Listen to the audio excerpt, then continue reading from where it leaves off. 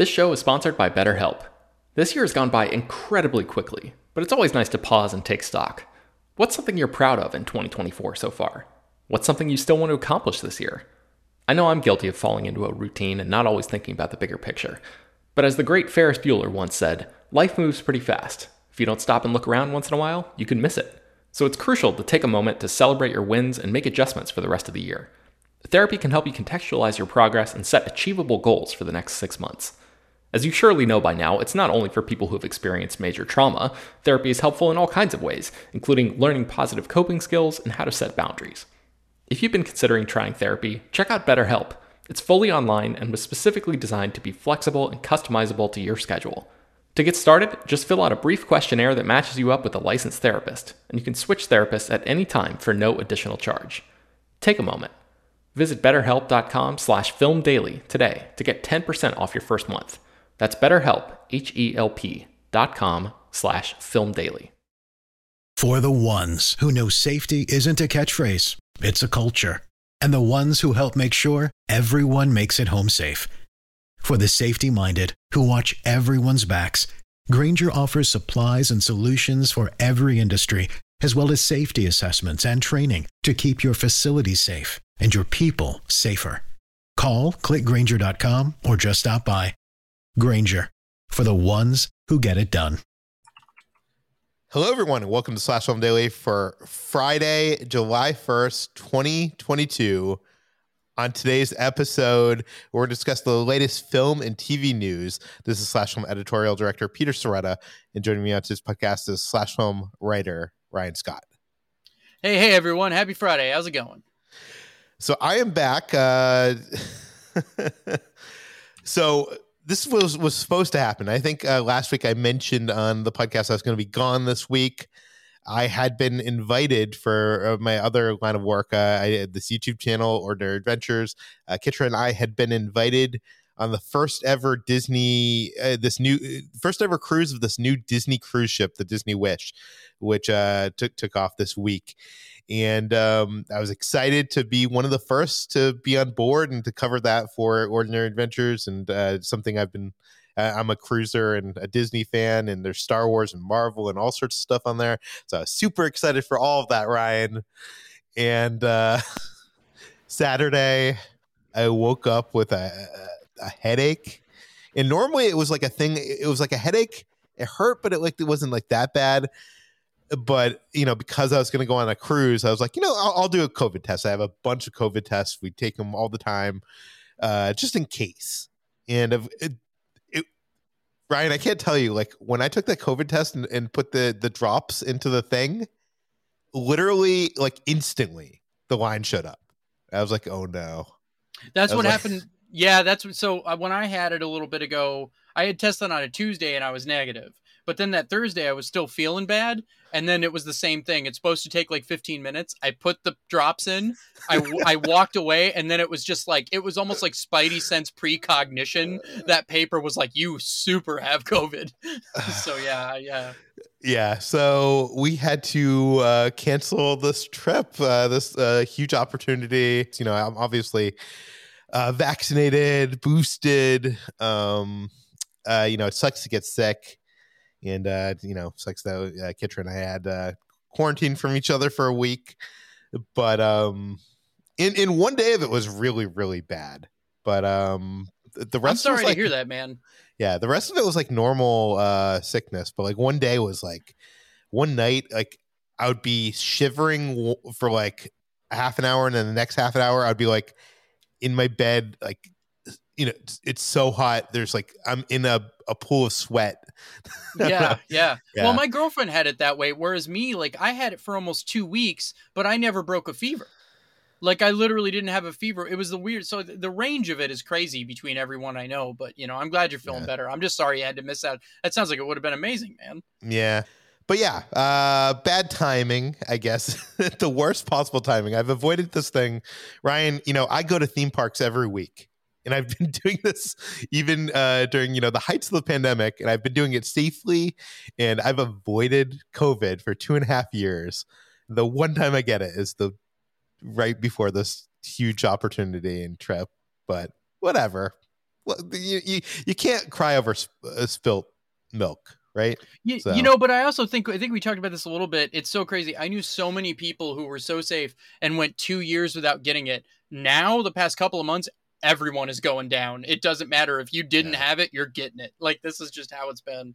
Yeah, be safe out there, people, because I want to say, like, almost I put up my Twitter feed, I pull up my Facebook app, and almost everybody I know is getting it. Like, people, it's either people are now more willing to share that they're getting it, or it's like hugely ravaging this country at this point. I think I've said this before, not that we need to keep droning on about COVID, but I do think that it's just something we're all going to have to live with now. Yeah. And I think that, like, it's a level of acceptable risk. So if you stay, vaxxed up or whatever, I just think we're all going to get it. I mean, you were sick, it sucked, but, ultimately you were okay because thank you, science, so, like, that's kind of the world we're living in, I think. Yeah, I can't imagine if I wasn't vaccinated and what it would be like. But yeah. Okay. Anyways, let's jump into the news. Actually, before we jump into the news, we have a weekend where a new movie is coming out this weekend. I mean, I guess that's every weekend now. Like, we're now back into it, right? Like, yeah, mostly because even, like, we had that period earlier in the year where, like, the Batman opened and then it got like 3 weeks free and clear. I don't think we're going to be doing that anymore. I think we're pretty much now we're back to normal, where especially in the summer, you're going to get a new movie or two every week, which is nice. That's good. So what is coming out this weekend, and what are we expecting at the box office? So what we have is a Minions sequel as well as a Despicable Me prequel in the form of Minions: The Rise of Gru. This is the big new movie this weekend. It is all but going to extinguish Lightyear's hope of making any money, because this is the family-friendly flick now.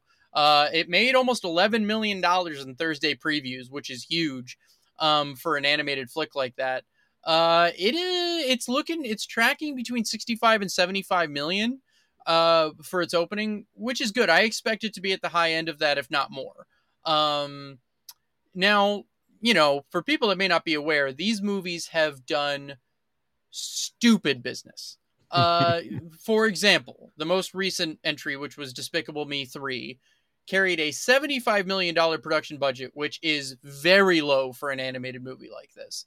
And it made $1.03 billion worldwide. The first Minions, $74 million production budget, $1.15 billion worldwide. Even Despicable Me, the lowest of the franchise, $543 million worldwide. So this is going to be a big, big, big movie. Whether or not it can get to that $1 billion mark, who knows? But it could, if international audiences show up like they have been for these last few. So, expect to see this top the weekend. There's nothing's going to get in its way. Well, I will say selfishly, I had Minions at number 4 on my summer movie wager, and this is all gold to my ears. Gold? Yeah, that's probably not the right saying. No, I knew what you're saying, but I think the thing is that this is one of those franchises, sort of like the later Ice Age movies, that, like, it does exceptionally well overseas. Like, people don't understand, like, Ice Age Continental Drift was one of the highest grossing movies of 2012, a year that saw tons and tons of huge movies released. Like, sometimes this just happens with these animated franchises, and, Despicable Me and Minions has kind of done that. So, but that's pretty much what we're looking at. And, the other key is, you got to see how Elvis and Black Phone are going to hold over. Top Gun Maverick if it doesn't make another dime, it's great, but it's continuing to do well. So, we'll see. It'll be interesting. Yeah. Well, I'm sure on Monday we'll talk about the actual numbers. Or actually, is Monday a holiday? Monday is a holiday. Yeah, I'm not going to be here. Monday is 4th of July, so I will be here Tuesday. Yeah, maybe Tuesday we'll talk about it then. Okay, let's jump into the news. Some news broke yesterday that Michael Bay's Platinum Dunes is back. For some people, Platinum Dunes is back. But some people probably don't even know that it went away because they've been making TV shows and stuff for the last couple of years, right? Or So basically what happened, for people that don't know, Platinum Dunes was a production company started by Michael Bay and his producing partner, Brad Fuller. And the first movie that they released was in 2003, which was the Texas Chainsaw Massacre remake. Basically, that led to a string of hits for the company between 2005 and 2018. In 2018, Bay and Fuller disbanded. They went their own ways amicably. But I think that wait, before you gloss over that, let's list off what these are: Amityville Horror. Yeah, here I'll just go from the top down of like highest grossing down the list. Teenage Mutant Ninja Turtles, 2014, A Quiet Place Part 2, The Purge franchise, the Nightmare on Elm Street remake, the Amityville Horror remake, the Ouija franchise, the Friday the 13th remake, the movie The Unborn that some might remember. Project Almanac was their lowest grossing movie, and that still did $32 million against a $12 million budget. These were hit makers, plain and simple, people. Yeah. So yeah, that's you know, they specialize largely in horror movies, but went outside of that a little bit. But basically, the thing that's confusing there is you like list A Quiet Place 2, and that's a recent thing. So like, I'm guessing there's a lot of people out there confused of like, you know, I didn't know that Platinum Dunes went away. Yeah. So what I think happened, because the Hollywood Reporter had said that they kind of closed up shop in 2018. But what I think the deal was is that some of these movies were already in the pipeline in some way, shape, or form before the company officially disbanded. So Platinum Dunes technically still produced those movies, if that makes any sense. Like it was kind of, since it was already in the pipeline. But in any case, they're back. They're officially back. Fuller and Bay have reunited the company, and they have signed a first look deal with Universal Pictures. This is important because they had previously had a deal set up at Paramount. They did some work with Warner Brothers, but now it's Universal. And Michael Bay made Ambulance for Universal this year. So they clearly liked that relationship, even though Ambulance seemingly didn't do great at the box office. It must have done well on VOD. Whatever the case, they want Bay in-house. So your future Platinum Dunes movies will be going through Universal first, save for the ones that are already locked up at Paramount, such as any future A Quiet Place sequels. But yeah, this is interesting because at a time when we really need guaranteed box office hits, Platinum Dunes really didn't have a single flop to its name, you know, which is pretty crazy. Like they had an impressive track record. So, you know, this is to me, as someone who wants to see, you know, more stuff be able to succeed theatrically, I view this as a very good thing. Okay. You know, having Form and Bay back together again, does are Form and Fuller both involved? You know? Let me see. So according to looks like just Fuller currently. Just I didn't Fuller. see, yeah, because Form was a big, yeah, I should that should be said that that was their producing partner for these. So it's possible he may be brought back in as a producer. I'm not sure. I didn't see anything about that, but yeah, I know when Platinum Dunes closed up shop, Form and Fuller like kind of formed a new production company called Fully Formed Entertainment. Yeah, and Bay did his own too. Like they just sort of split off. Yeah. Yeah. So okay. So Platinum Dunes is back. What does that mean for those people out there listening to this? Does that mean we're going to get a new Nightmare on Elm Street? What does that mean? Essentially, primarily it means because they've signed this first look deal with Universal, any projects that go through Platinum Dunes now, Universal Pictures will get first bite at the apple. So anything, and Platinum Dunes, let's be clear, they produce some original franchises.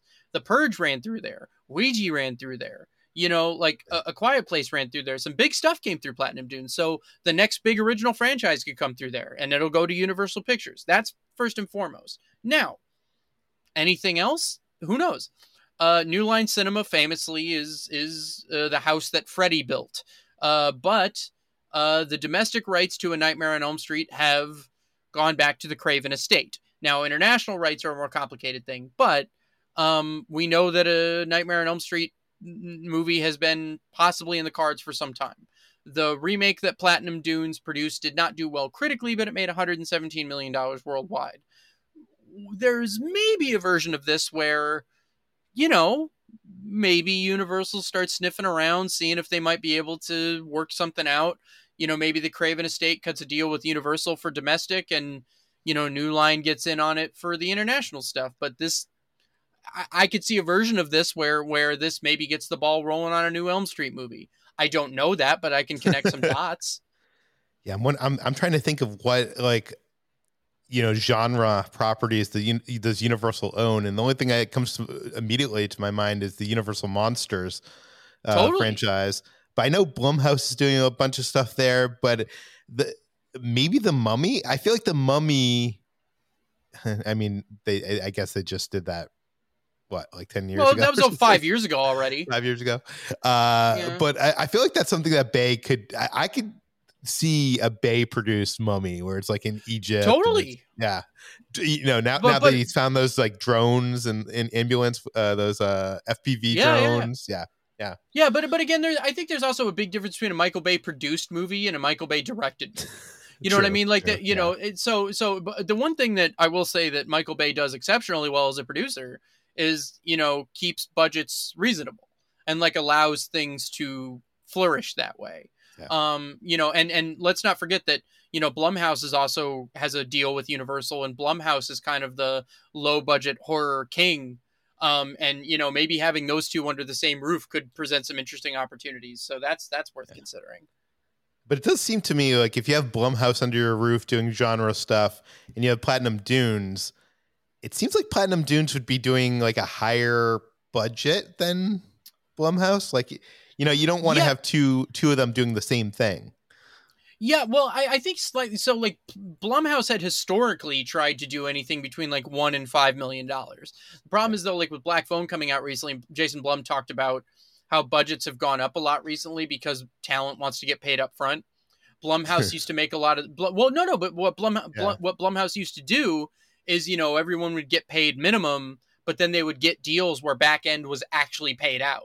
So the reason people continued to work with Blumhouse is because if the movies made money, those people would actually get their back end. So that's how people would make money, and that's how the budgets would be kept low initially. Now, the problem is because streaming services have gotten talent used to paying up front, and also there's less guarantee at the box office. Blumhouse's model has been disrupted a little bit. But yes, historically, Platinum Dunes would maybe work in that like $10 to $20 million range, whereas Blumhouse was on the slightly lower end. But I think there's still room for both of them under the same roof for sure. Okay, another news story that hit this week that I think is super speculative, but also super interesting to me, being someone who used to be a huge listener of Howard Stern. Every morning I grew up listening to his radio show when he was on the radio show, and later on satellite radio. Last week he seemed to have slipped. What's interesting because, okay, so he still has a satellite radio show on Sirius XM, and yes. There was a point. I think at this point he's recording it at home still because of COVID. I could be wrong. And there was a mess up where they were running advertisements, but he still had a hot mic, and you could hear him talking to the other hosts, like, in the break, and it was not supposed to be aired to the public. So, okay, with that set up, Ryan, what happened here? Yeah, so this is super weird. So like you said, the hot mic was going while commercials were airing. So you had to sort of hear what they were saying under the commercials playing. And there was an exchange between like Monkey, Robin, Murray, and Stern. And so what happened is like Monkey's like, oh, Kevin Feigman called. And it's determined that Stern says, oh, Kevin Feige, Gary, tell him it works, but they're going over the schedule with me and it's going to suck. So what I'm going to do is I'm going to go ahead and just read some of the transcript here. And then Robin to Stern. Are you working this summer? Stern. Well, I'm going to do Dr. Doom, but believe me, I'm effing miserable about it. Then there's a little bit of unintelligible stuff. And then Stern says, discusses the schedule, like when he did America's Got Talent over that summer, which was miserable. Then Stern says, yeah, I called Robert Downey Jr. I was asking him acting techniques.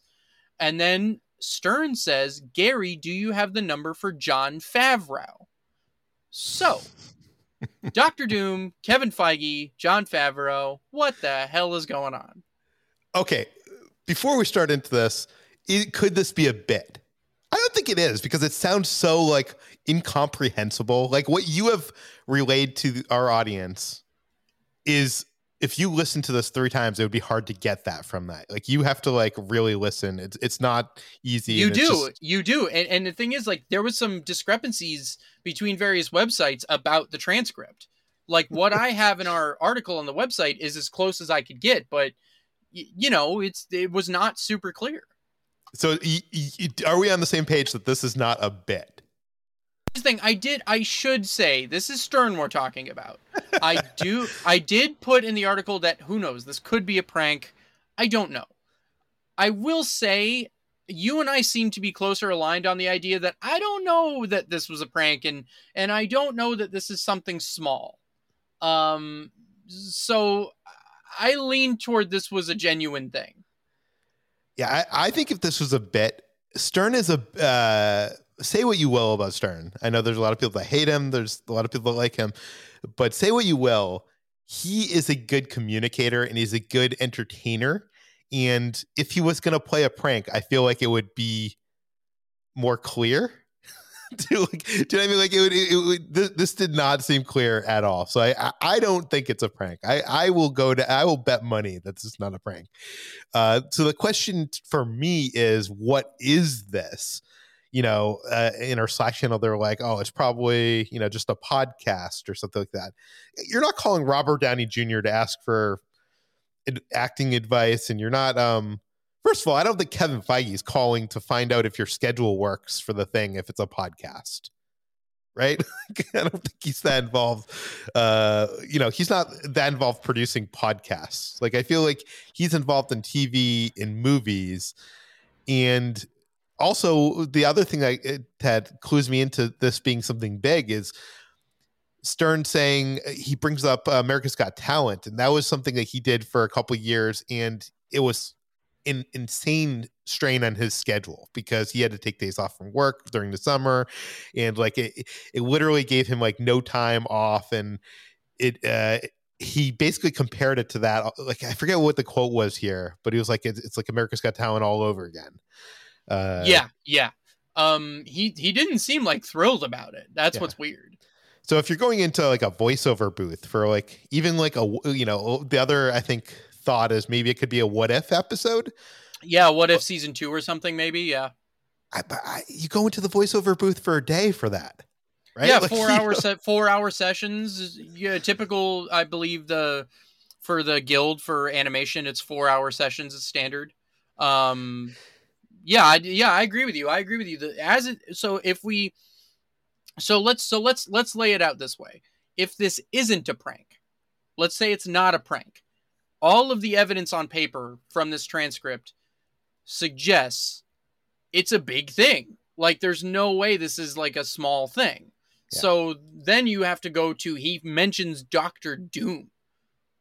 And that takes you to a pretty specific place, which is the Fantastic Four reboot. And that was in development.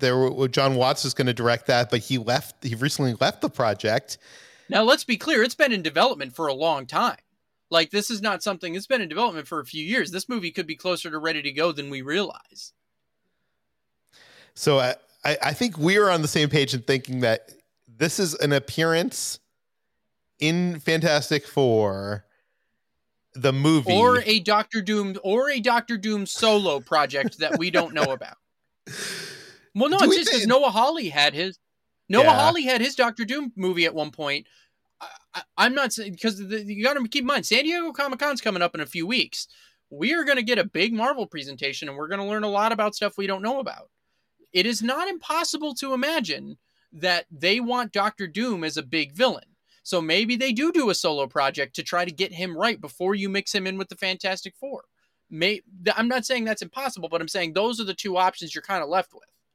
I do think it's more probable that Stern is cast in a supporting role in a movie than being the lead. I mean, he has starred in movies. Like, he starred in his own movie, Private Parts, and I think he's made some small appearances in other movies. Yeah. But like, aside from Private Parts, nothing's been substantial, even though he's tried to get things off the ground. That's what's hard for me, because that's the one thing is I think when people heard this, they immediately assumed he was playing Doctor Doom. No, and I even made a point, like, in the way that he says it in the transcript, he's doing Doctor Doom. Given that he's clearly a guy that doesn't care that much about this stuff, he probably he wasn't like, he was either saying maybe the movie's titled Doctor Doom and we don't know that, or he's saying I'm doing Doctor Doom, and in his mind that's the Doctor Doom movie. Maybe that's Fantastic Four, maybe that's whatever. So yeah, he could have a supporting role in this, but there is a read of this, as surprising as that would be, that maybe Stern is the MCU's Doctor Doom, like, which is like, that's hard to believe, but I mean, stranger things have happened. I do want to say you said that Stern doesn't care that much about that the stuff. You're not talking about Marvel. You're talking about just how he's. It's casual conversation. It's casual conversation. He's because I do want to mention he grew up reading comics. He loved comics. At one point, he almost made Ant-Man before Marvel became the Marvel Cinematic Universe. So like he was like, he's a big Marvel guy, and also his friend Jon Favreau named a character after him in the Marvel Cinematic Universe in Iron Man 2, Senator Stern, who actually appears in many other Marvel films. But yeah, so sorry when I say that, when I say they not care, they're on a hot mic off the air. He's not super concerned about getting the title of the thing right, saying things in a way that are good to present to an audience. He's just shorthand talking between his friends off the air. So like, when he says I'm doing Doctor Doom, he can either be referring to the part he's playing or the project he's in a loose way of referring to it. Yeah. That's what I'm getting at. Okay, I mentioned Jon Favreau. He mentioned Jon Favreau. The casting of someone like Howard Stern seems insane unless you're a fan of Howard Stern, like Jon Favreau is. Favreau's a Stern mega fan. He's gifted him with props from the Marvel movies, some Iron Man armor and stuff like that. Named a character after him. Is there a possibility that I know when I mentioned this in our Slack channel, Ryan, I think your quote was, "You're entering tinfoil hat territory, Peter." You are, but I don't think you're wrong. Do you think Jon Favreau could be directing Fantastic Four? 100%. 100% I think this. Because when you said that was before I really dug into this. And here's the thing. Jon Favreau directed Iron Man, one of the best blockbuster directors around right now, reliable guy. He does nothing but make you money. Can you imagine at San Diego Comic-Con, they bring Favreau out on stage, coming back to the Marvel Cinematic Universe to direct Fantastic Four? Big, splashy announcement. The only thing that could hold that up, if you divorce this from Stern and just say Jon Favreau is coming back to the Marvel Cinematic Universe to direct Fantastic Four, that is a completely believable headline. Completely believable. But the only thing that would prevent that from happening is his commitments to Star Wars. But like, if he can work that around the schedule and it's all Disney, one would think that they would move heaven and earth to make it happen. Who knows? Yeah. Interesting. Okay. Well, I have a feeling, Ryan, that later this month at Comic-Con San Diego, we're probably going to have a better idea of what this is. Oh, if we don't learn before that, we're going to, because I have a sneaking suspicion that if this Stern thing is legit, the trades are already sniffing around hard, trying to, because like I remember when Thor 4 was announced, like 5 days before Comic-Con, Hollywood Reporter got the scoop on that. So like, it's possible that like some of this stuff could get reported before, like, let's not forget that the THR newsletter comes out today and they always have a couple of scoops in there. If they got a way to get a hold on this Stern information, who knows? I'm very curious. I'm so curious. Okay, we have one last story to talk about today, but this involves spoilers for Obi-Wan Kenobi, the limited series that was on Disney Plus. So if you have not watched that, please tune out now. Okay, we have learned.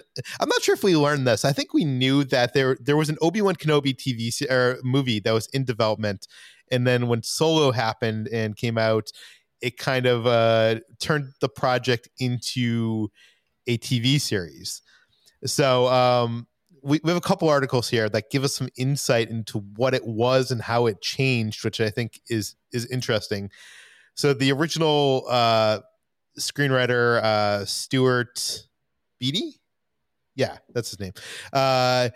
he actually has some screenwriting credits on the actual show episodes itself. So it stayed enough that he actually got some WGA credits there. But he says that let me pull up the quote here. So when I pitched my Obi-Wan story to Lucasfilm, I said there's actually 3 stories here because there's 3 different evolutions that the character has to make in order to go from Obi-Wan to Ben. The first one is the first movie, which was the show, which was surrender to the will of the Force, transport your will, surrender your will, leave the kid, Luke Skywalker, alone. So then the second movie was thinking about where Kenobi ends up. And one of the most powerful and probably the most powerful moment in all of Obi-Wan's story is the moment where he sacrifices himself in A New Hope. Great moment, makes you cry. But if you stop and think about it, it's a pretty sudden thing to just kind of go be fighting a guy to see Luke and go, I'm going to die. That to me, that required forethought. That required pre-acceptance. And this was going to happen. And then later he says, actually, so basically I think what he's getting to is like there's going to be a moment where Qui-Gon basically tells him that he's going to have to sacrifice himself and he's going to have to come to acceptance of that. That's going to be one of the stories. There's a whole article with quotes here that I'm not going to read all of them for you. But the other thing I wanted to mention here is there. So the story changed quite a bit, it seems. Okay, so in the TV series that we saw, there's this character named Reva who is an Inquisitor who is, spoiler alert, working against Darth Vader. She actually is trying to get revenge against Darth Vader. That turns out that was not the original concept. So here's another quote from Stewart. It says, yeah, except for the only difference in mine from the TV show version was she didn't know Darth Vader was Anakin. Because I was like, how'd she know that? All she saw was Anakin as Anakin because he hadn't changed in the suit yet, right? So Anakin killed her friends, put the scar on her, almost killed her, left her for dead, basically. So in my mind, the Jedi Council were the biggest villains of the galaxy. She believed the lies that they were plotting a coup to overtake and get power and all that, but they were stopped by the clones. So she believed that's why she's hunting Jedi, because she believed the Jedi are the worst, basically. So that is interesting. Ryan, what do you think of that? Because so that puts her story in a completely different context than what we saw in the actual show itself. That puts her as like, she's out killing Jedi because she believed the Jedi were the ones that turned on them. She believes I don't know. I actually kind of like that as much as I know people love her arc in this, but I kind of love that as well. Like being able to see the bad guy's point of view from that POV. Yeah, I think this really goes to what I had said with the Obi-Wan show a lot, is that I think that it was clearly stretched to fit a TV show. And Yes.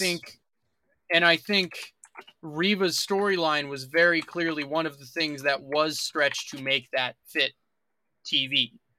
I think the notion of taking some of that out of it, like in the way that the screenwriter sort of laid it out, would have simplified things, and for better or for worse, I'm not going to even wade into those waters. But yeah, I mean, to me, he's pitching the movie I probably would have rather seen, quite honestly. Yeah, let me read this other quote from him. He says, because I figured, how would she know that this thing in a mechanical suit that everybody calls Darth Vader is the guy who killed her or tried to kill her?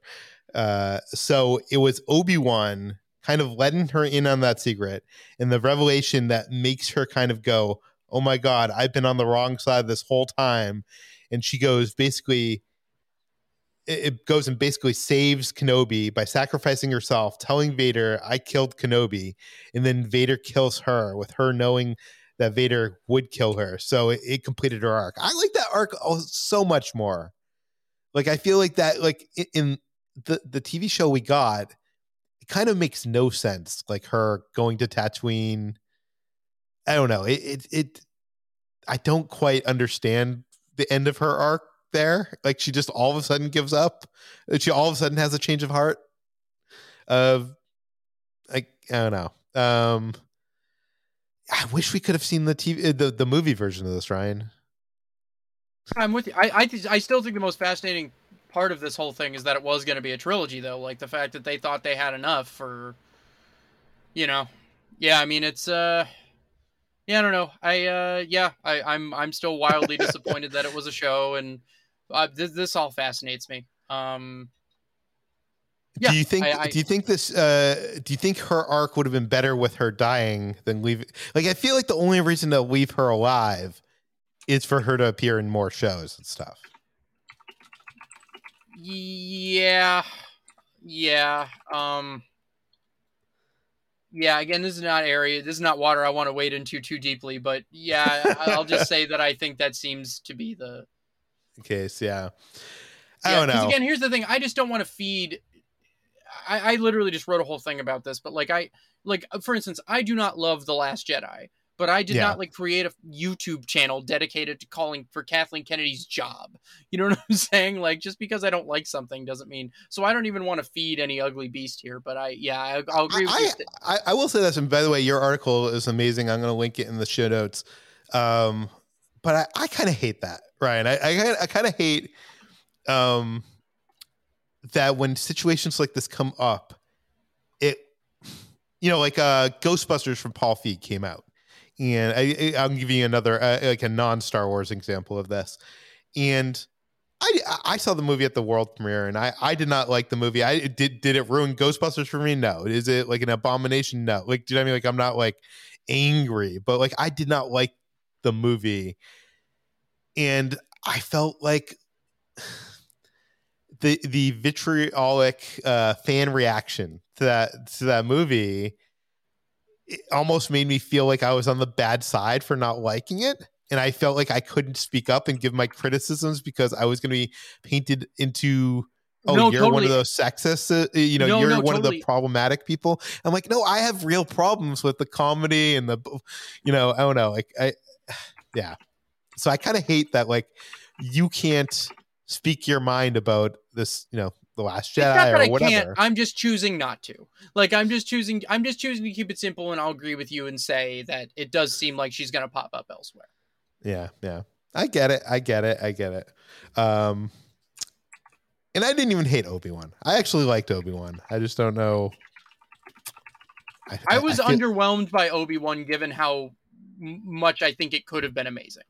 Yeah. I think that is also my key criticism. Okay. Anyways, we've gone over our time limit for today.